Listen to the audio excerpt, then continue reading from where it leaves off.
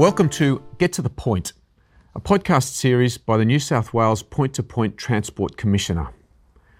The Commissioner is the independent regulator for point-to-point transport in New South Wales, which includes taxi, hire vehicles and rideshare, as well as tourist operators.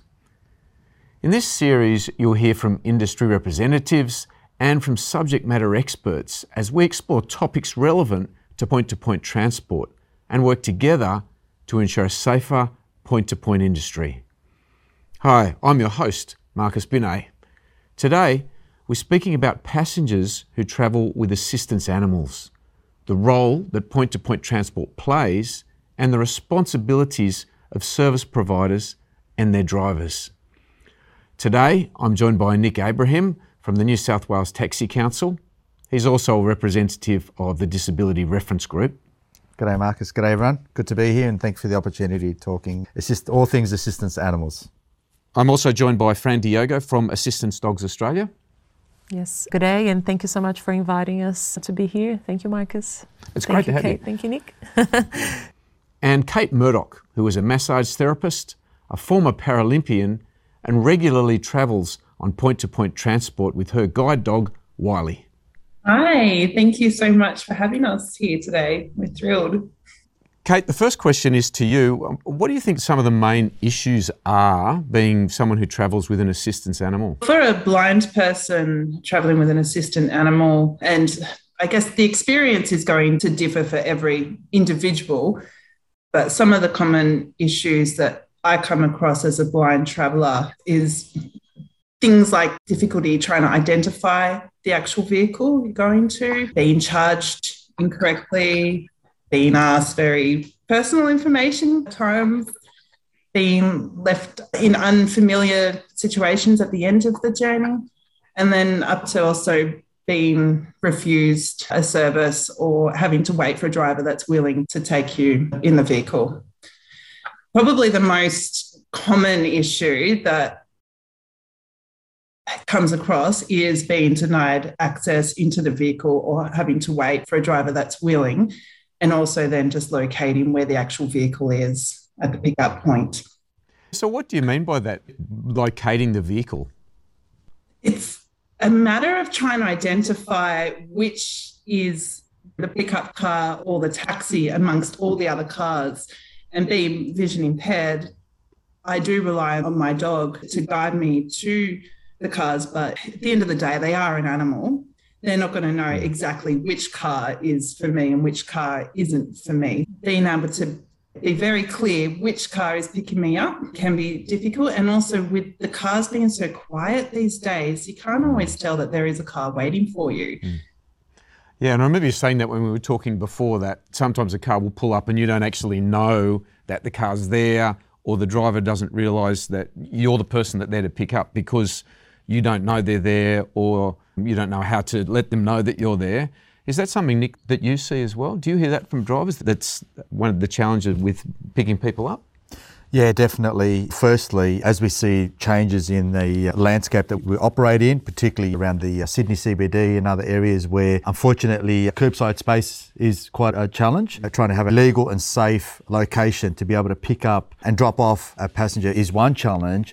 But then when you have a person with a disability, particularly a person who may be also using an assistance animal, it makes it even more, because drivers obviously always want to go that extra mile to make sure that they drop them off or pick them up from the point which is most convenient for that passenger. So that can sometimes be a bit of a challenge. Also, obviously, when it comes to book services, it might be a bit easier. However, the convenience of rank and hail, which is great and serves a great purpose, but from that perspective, taxis play an even more important role with identification, particularly for the person with the assistance animal. And this is where tactile numbers and raised numbers play a vital role, helping a person, particularly a person who may have vision impairment, in trying to identify the vehicle. And this is why we are very proud of the compliant rate that we have with taxis displaying tactile and raised numbers to make it easier for that person to be able to identify the vehicle. Yeah. Yeah, thanks, Nick. And some of the points that you raised, Kate, things like you don't know the car's there, you don't know how to find it, you can't hear it. What are the consequences if you miss the car or you don't find the car or the driver drives away without identifying you? The consequences are often that then you're obviously running late. So whether it's another connecting transport, whether it's an appointment or going to work, it's a delay in that transport, which can have that ongoing effect, the same as any other person. Yeah. Just to add to that as well, as part of the disability reference group that we have running, we have obviously a range of different people with different types of needs. And just to add to Kate's point, that's a critical one, where there are those appointments that can get missed. But these are not just a doctor appointment that is scheduled weeks out. These could be specialist appointments that are scheduled 6 months or sometimes up to 12 months in advance. So if a person misses that appointment, that's vital. And that has a longer term effect, because to get back in and see that specialist again is critical. But also the impact on other types of disabilities. For example, a person who may be suffering from PTSD, post-traumatic stress disorder, also we understand there are knock-on effects that they have, including feeling disorientated, anxious, stressed, particularly around the fact that they're not getting a vehicle that they require or not getting the transport that they need, can have significant impact on those people as well, suffering a wide range of disabilities. Yeah. And so, Fran, being with assistance animals, why is it good? How do they help people? There's a range of assistance dogs. So in Assistance Dogs Australia programs, for example, we've got assistance dogs supporting clients living with post-traumatic stress disorder, like Nick has mentioned. So these are policemen or ex-servicemen that maybe couldn't leave the house for over 2 years, couldn't go to places that they were used to going before they acquired the trauma through their workplace. And then getting the dog means they can actually go to places. They can focus on the dog more so than what's going on in their heads. They've got the dog there to help them regulate their emotions if they're feeling anxious about leaving the house. We've got dogs for autism. These are parent handlers helping their children regulate more, being able to get out of the house more as well, be involved in day-to-day activities and just do them independently. We've got a range of programs, but we've got dementia dogs, like Nick has mentioned. We've had some assisting people that would rely less on their carers as well, going on certain places more independently. But there are also other types of assistance dogs that we are aware of. For example, medical alert dogs. That could be someone that suffers from a seizure. Then is a dog there to prevent them knocking their head on somewhere so they can anticipate up to 40 minutes before a seizure and alert. There are diabetes alert dogs. There are a range of assistance animals these days that I think people should be aware of. The disability might not necessarily be 100% visible. With our physically diverse clients, of course, they might need to ask for a point-to-point vehicle that's suitable for a wheelchair. But again, it's just a matter of understanding there's a variety of disabilities and people might need the dog to be able to do those activities. Yeah. Yeah, and so one of the challenges then that raises is that Kate's dog's obviously a guide dog. And Kate, if you were to see it, it has a particular type of a harness so that it's identifiable as a guide dog? Yes, it is. Yeah, it's quite clearly distinguished as a guide dog with a particular harness type. Carries a medallion with him as well, so it shows his registration as a guide dog. But not all assistance animals do that, do they? Yeah, the other range of assistance dogs would have an identifiable jacket. So if they're learning, in Assistance Dogs Australia program, we have an L jacket, but they're a learner, they're learning how to perform that task. So they essentially would need to perform that task in different environments, different vehicles, so they can get used to that exposure and they can then service the client. If they're qualified, they would have a qualified jacket. So we have just the company logo that is supporting that client, and they would have their license, which is renewed annually. So there's always an expiry date, and they've got an ID tag that goes into their collar, same as Kate has mentioned as well. So they should be recognisable as assistance animals, yeah? Yes, they should. From personal experience, not all assistance animals do wear a harness or a coat or an identifier, or may not be as clearly obvious as some of the other ones. I have personal experience as a former driver myself. Unfortunately, I did learn the hard way in my early days of driving. But one of the big lessons that I have learned is also the fact that not making any assumptions, I think, is really important, and asking a question. These passengers have had a lot of experiences and are there to assist us also in helping us with our awareness and understanding. So by asking the right questions, and Fran mentioned the license, which, as I understand, is called the public access license that they must carry. And a driver does have a right and is entitled to ask the passenger if they could show the public access license if there is ever any doubt. We always encourage drivers, obviously, to be respectful and sensitive as to how and when they ask the passenger for that. Yep. But there is their support there and assistance. But I think if you're ever in doubt, just ask. Yeah. Asking the passenger goes a long way, and passengers totally understand about why a question may be asked and are there to help and assist. Yeah, that's right. And I was going to so Kate, how can drivers help you? What can they do to make your life easier, or to make any life easier of people travelling with assistance animals? Sure. Personally, I've had some absolutely wonderful experiences with drivers, and I've made some very good friends as well through the whole point-to-point travel program. The most positive experiences has been with drivers that just do genuinely care about the well-being of me and the animal, and being aware of different programs that are in place to support people with disabilities. So being the taxi subsidy scheme as one example.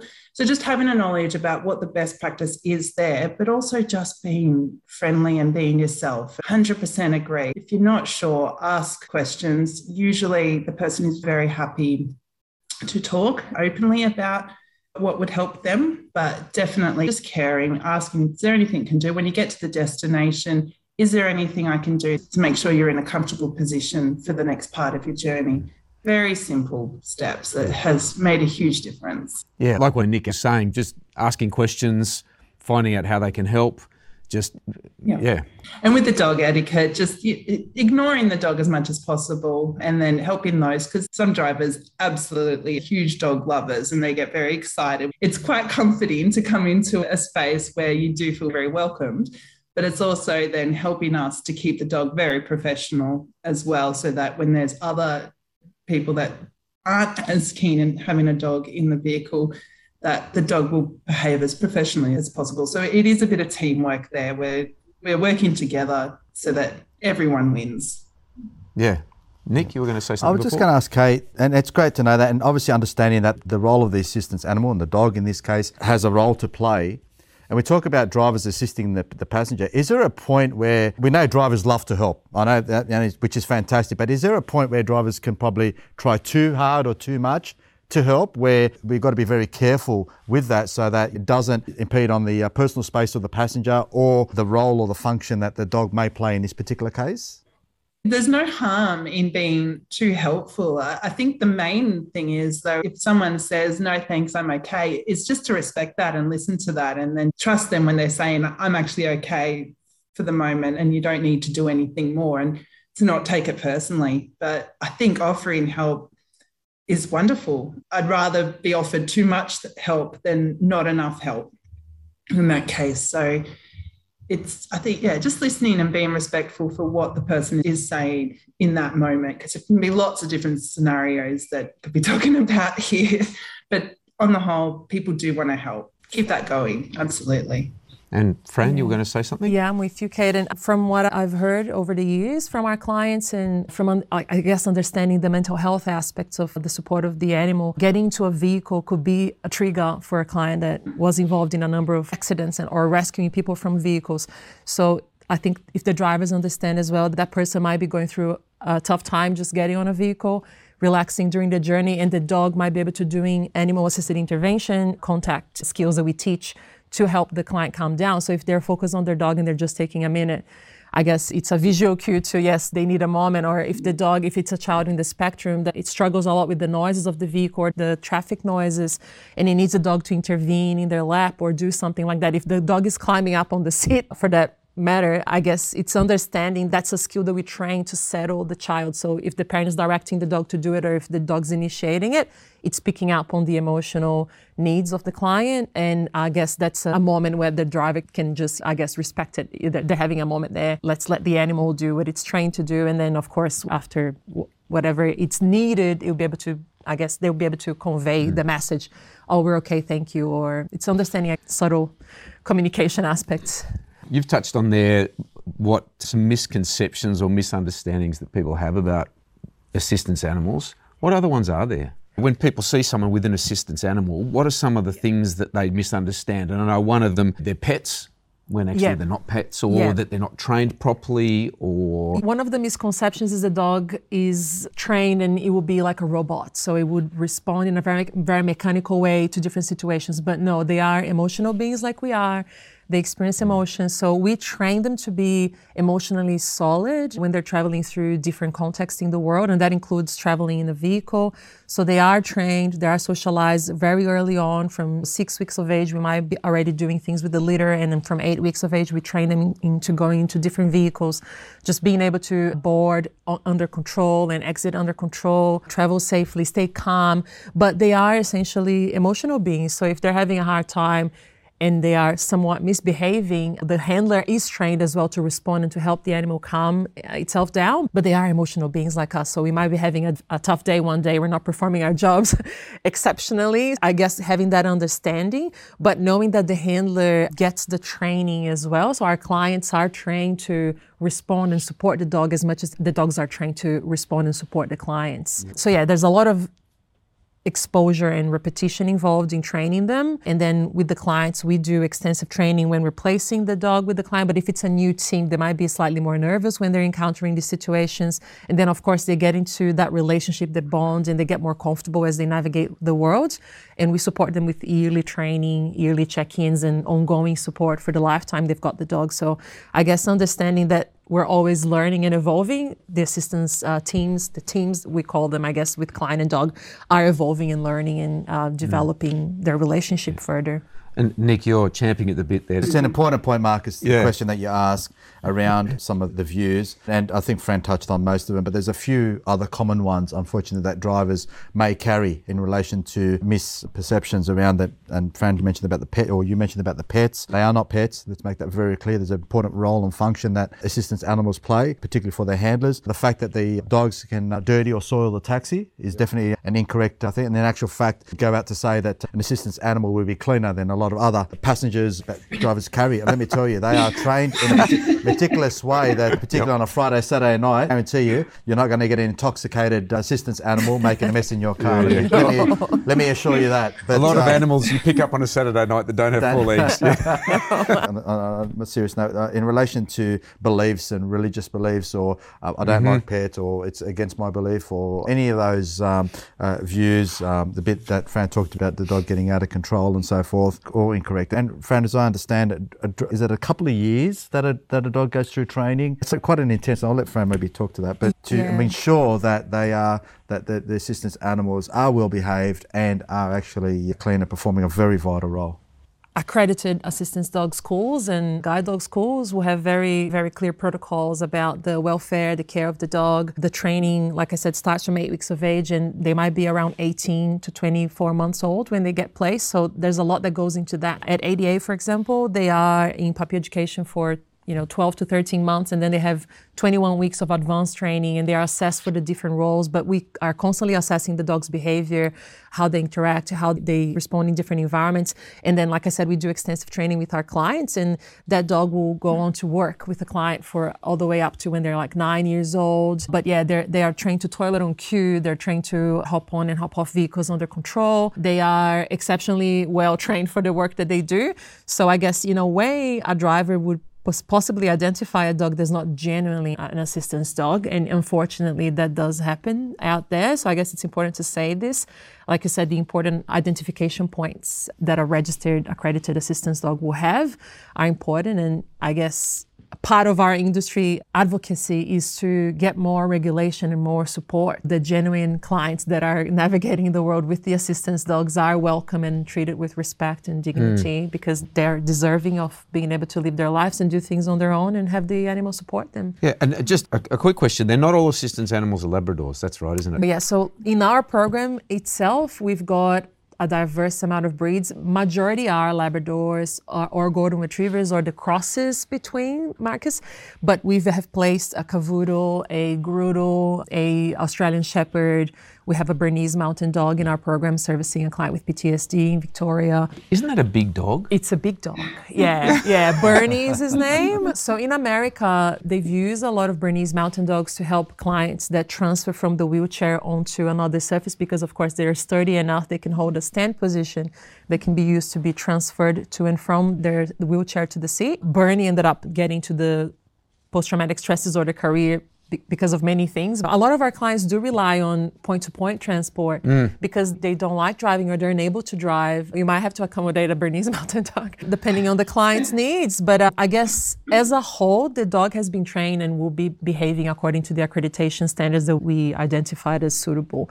And like I said, we do reaccreditation every year as well as the guide dog schools will do. So the dog is obviously always working to the optimum performance. And if there's things to address, like I said, dogs are not robots. We might have to do retraining or support, but organizations that are working according to the guidelines we're giving are doing that constantly to improve the welfare of the dog and the client at the same time. Kate, what's your dog, Wylie? It's Wylie, isn't it? Yes. So what's he trained to do when he gets into a point-to-point vehicle?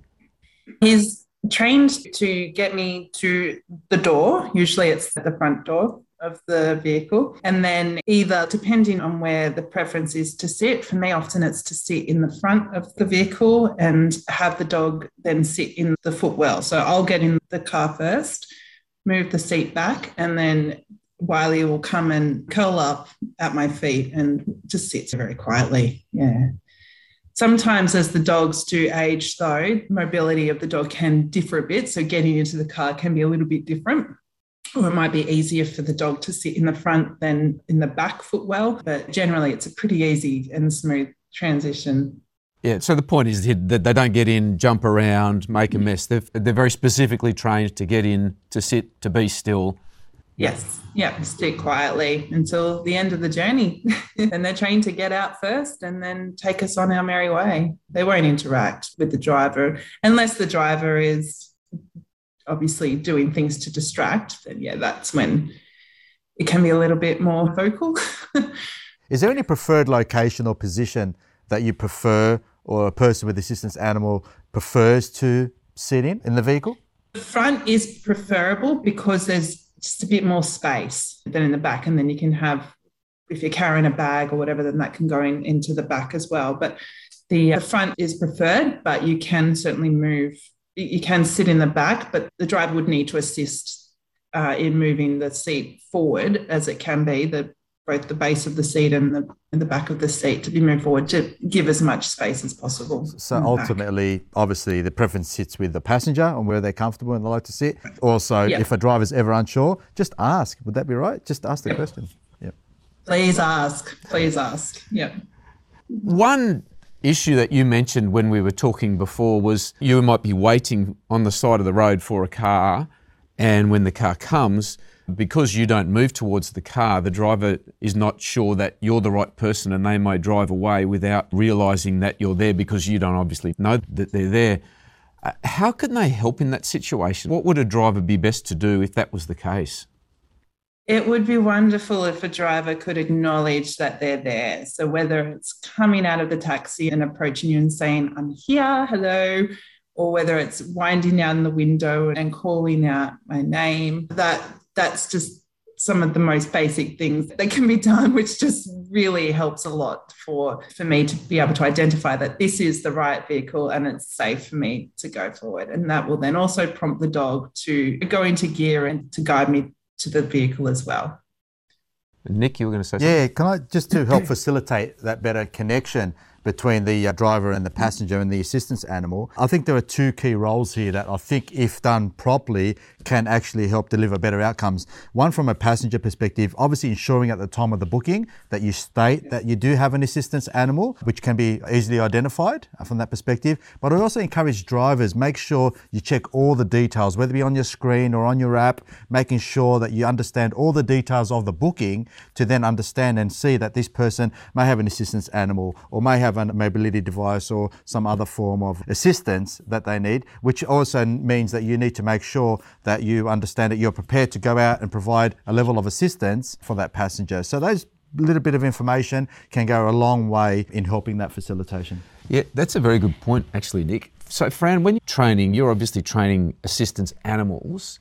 Do you have to train the people to use the assistance animals? Because I'm thinking of the kind of things like Nick says, if I'm ringing up to book a cab, tell them I have an assistance animal, which is fairly obvious. But do you have a training almost for the people who have the animals? Yeah, so we run a 10 days class when the clients first get their dog. And of course, we go through an intensive interview process, matching the right dog to the right client. And then when we go to that point, we do pre-training and then 10 days of a class where the client's learning how to use the dog in the different life scenarios that they would need to. So we do encourage them to communicate that if they're making a booking. There are also circumstances where they might just have to present themselves in some situations and ask for help or support. And I guess this is where they expect that there's the understanding that they might need the support as well. Just on that note too, and I agree with you, Fran and Nick, but sometimes there are avenues where you can't actually notify when you're making a booking that you do have an assistant guide dog or assistant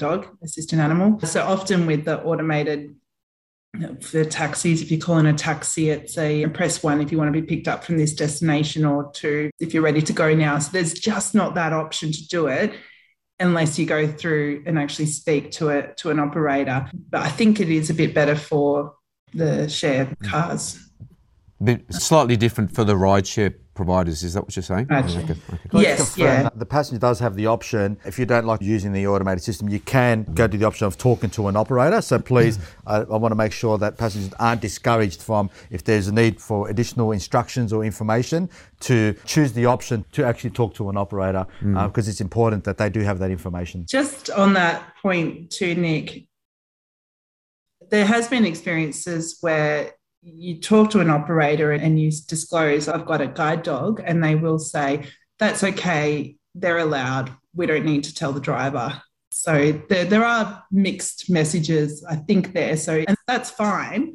It'd be good for drivers to be aware that sometimes that information won't come across. So they might be a scenario where they're picking up a person with an assistant animal and not knowing beforehand that was going to be the case. That's good insight and feedback, Kate, because what we do need to have is consistency across the industry. So if there's further training and education we need to have with call centres and service providers, I think it's a good call out, and something I think, again, we always look at continual improvement in this space. And if that's something that we need to work on to get right, then we're committed to make that happen. So thanks for the feedback. Yeah, agreed. Good call, Nick.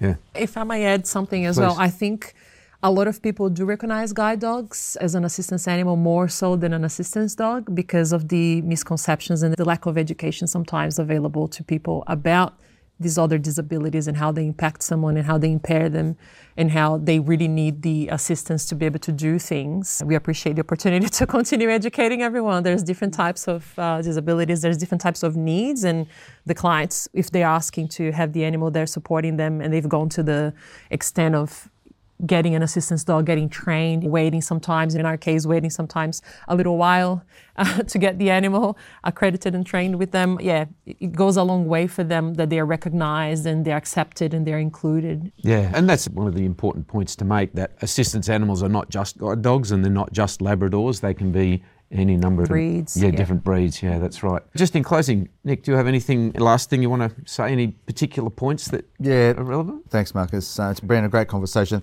Just a couple of key points I'd like to finish up on. One is, right on the outset, Fran noted the benefits and wonderful benefits that assistance animals provide for the handlers and the passengers, which is great.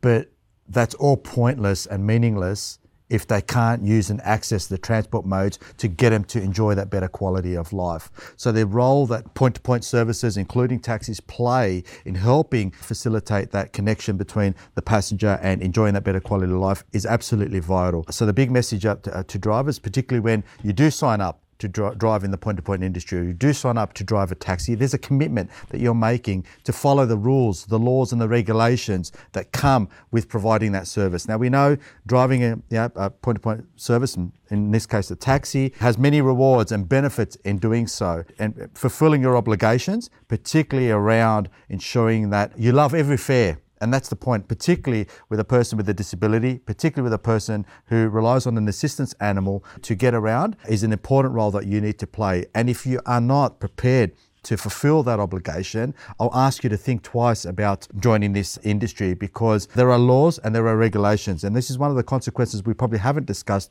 around refusing a fare for a person with assistance animal. We're talking about fines of up to $1,100 for a driver who may refuse service. We've heard about the knock-on effects that it has on the passenger, but there's also other consequences around potentially being dismissed from being able to provide further services or dismissed from the industry. So there are serious consequences for those that do choose to not do the right thing. But on a positive note, we do provide a wonderful service for people with a disability, and we are proud of that. And it is a very rewarding industry, and I encourage drivers to come in, do the right thing, but most importantly, help those passengers with a disability make a difference to their life and help them fulfill that role of getting out and enjoying that good quality of life. Yeah. Thanks for that, Nick. And that is a point that I did skip over. Yeah, there's that statement about the legislation that point-to-point drivers are not allowed to refuse to carry a passenger who has an assistance animal. Yeah, that Absolutely. sits under the point-to-point transport regulations, Yeah. but it also sits under the Disability Discrimination Act. So there are a number of laws there to protect the passengers, and we need to make sure we are aware of those and we fulfil our obligations. Absolutely. Good. Yeah. Thanks, Nick. Any final closing comments, Fran? We just appreciate the opportunity of educating the society further. Any chance we've got to speak, and we're very passionate about the human-animal bond, how our dogs are transforming the lives of so many clients. We just wanted to say thanks for including us in this conversation, and yeah. Thanks. It'd be good to have you. And Kate? Yes, I agree. Thank you so much for this discussion. It's been absolutely wonderful. And I mirror Nick in what he's saying. The role that drivers have in the lives of people with a disability is just so important. I personally wouldn't have been able to work or train or do the things that I need to do in order to get through my day-to-day activities without the support of these wonderful drivers. So please don't underestimate the value that what you offer us has on our lives and our community. So it's the most efficient and safest way for us to travel. And we truly do thank you for considering our needs and for looking to grow as well as a driver. Thank you again, Kate, Fran and Nick, for being here today to talk about this important topic.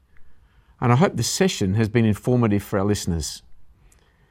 If you want more information, we've developed a toolkit and a series of shareable videos on assistance animals, which are available on our website. A video version of this podcast and transcript is also available, so visit us at pointtopoint.nsw.gov.au. If you found this information useful, please feel free to share this recording. My name's Marcus Binet, and this podcast is brought to you by the Point to Point Transport Commissioner. Thanks for joining us.